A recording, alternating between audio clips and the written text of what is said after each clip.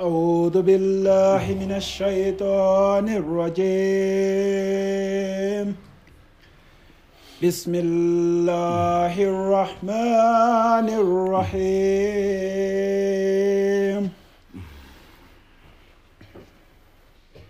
إذا جاء نصر الله والفتح ورأيت الناس يدخلون في دين الله أفواجا فسبح بحمد ربك واستغفر إنه كان توابا صدق الله العظيم. صدق الله.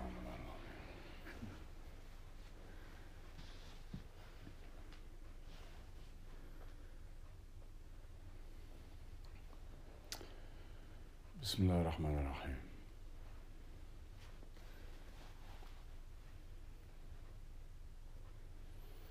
What is true for your life is that you will have gain. You will, over the period of your life, you will gain more relationships, you'll gain more wealth, you'll gain more knowledge.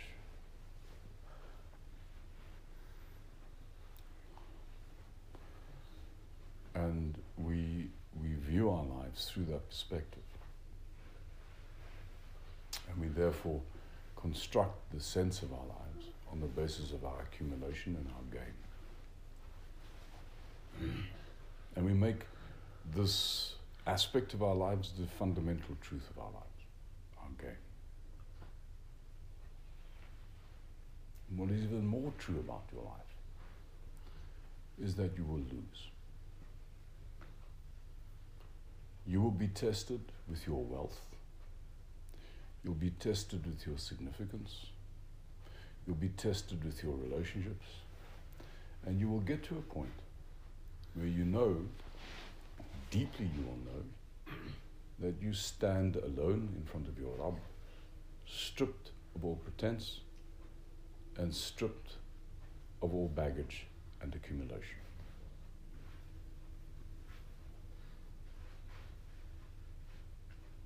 Of the two truths, the truth of accumulation and the truth of stripping away, the latter is the deeper truth.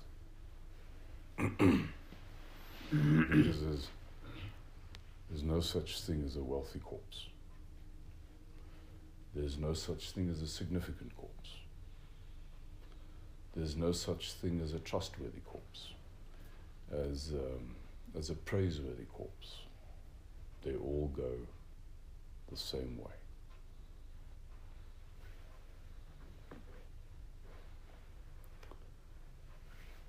It is therefore very important that we dedicate a good proportion of our lives rehearsing not for gain, not for accumulation, but for catastrophic failure. Who are you and what are you when it's all been stripped away? When all of your endeavors have been proved to be futile and you are like an ant in the wake, in the stream of a raging torrent, defenseless. Because that's your highest nature, that's your truest nature.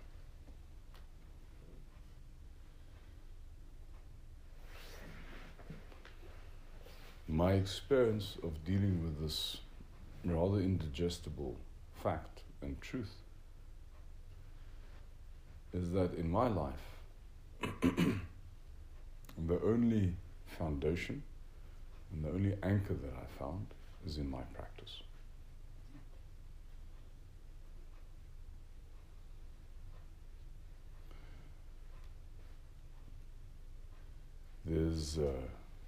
there's always shade on a masala.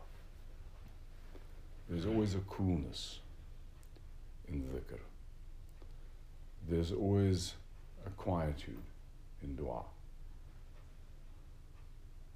and a peace in meditation.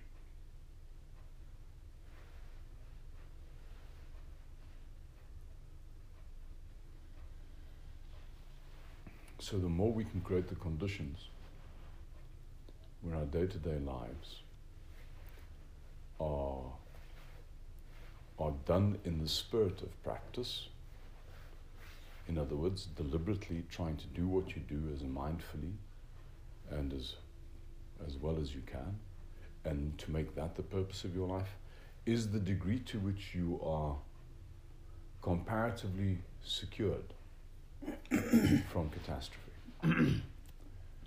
Fundamentally, the reason for this is that you're not making your sense of security based on what you get from life and what you get from others, but you make your sense of security what you do, what you give, and the excellence of what you do.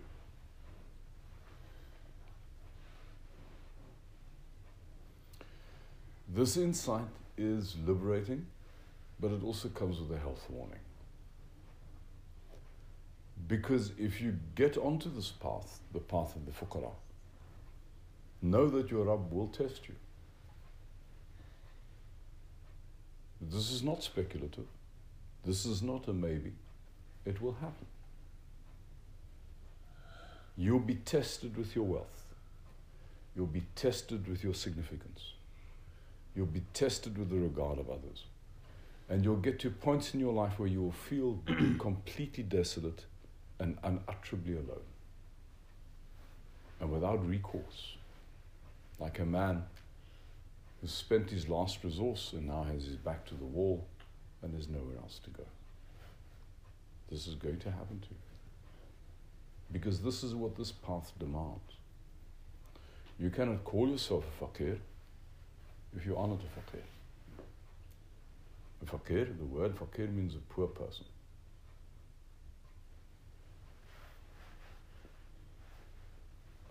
Our project in the Zawiya is the project of all tasawwuf. And that project is not gain, but an eloquence in loss. Now that doesn't mean to say we're deliberately going to want to go and lose everything. Because the losing that you have to do is not by your will, it is by His. It is what He takes away and what He grants. Subhanahu wa ta'ala.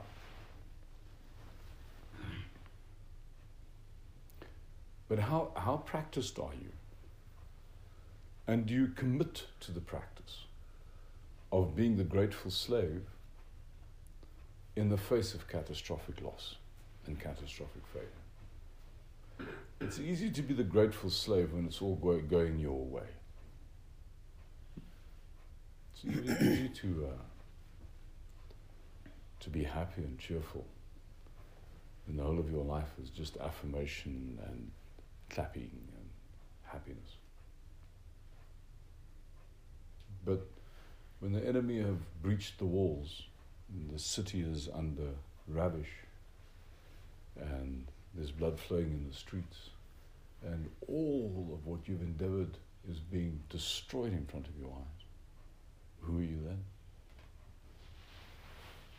And the person who can joyfully maintain the equanimity of their poise and do what is appropriate in terms of what their Rabb puts in front of them, then that is the only person who's free. All the others are slaves, and all the others will be destroyed by that event. Whereas the man who can deal with catastrophic failure and still stay enchanted is unconquerable, is beyond manipulation.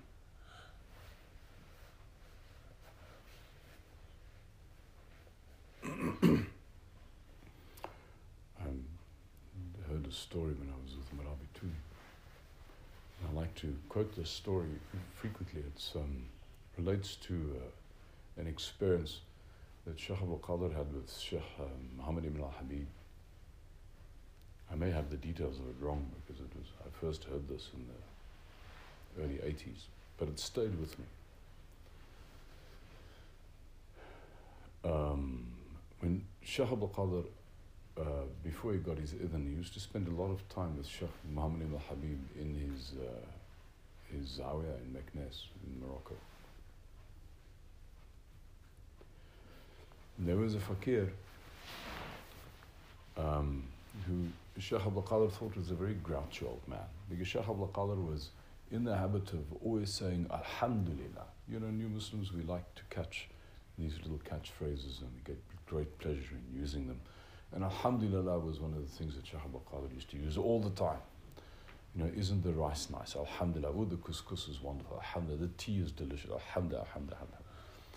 And one day, this grouchy old man who was part of Shaykh Muhammad ibn Habib's circle clearly got irritated with Shaykh Abdul Qadir and came up to him and looked him squarely in the eye and said, yes, Alhamdulillah, in a way that was always felt insulting. So Shaykh Abdul Qadir was a bit wounded and didn't quite know what the old man was saying. It just so happened that sometime later they were sitting in a majlis and this old man was there, as was the Shaykh, as was Shaykh Abdul Qadir. And news came that this old man had just lost all three his sons in a car accident. And this old man sat back, took a deep breath, and said, Alhamdulillah. And then Shaykh Abdul Qadir said he understood what he was trying to say.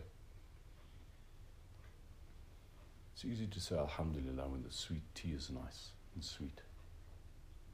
Can you still say it with sincerity, with equanimity and a cool eye when all three of your sons have been killed? Alhamdulillah. And this is the capacity that we're trying to develop here. This is not a callousness. This is not either or superhuman.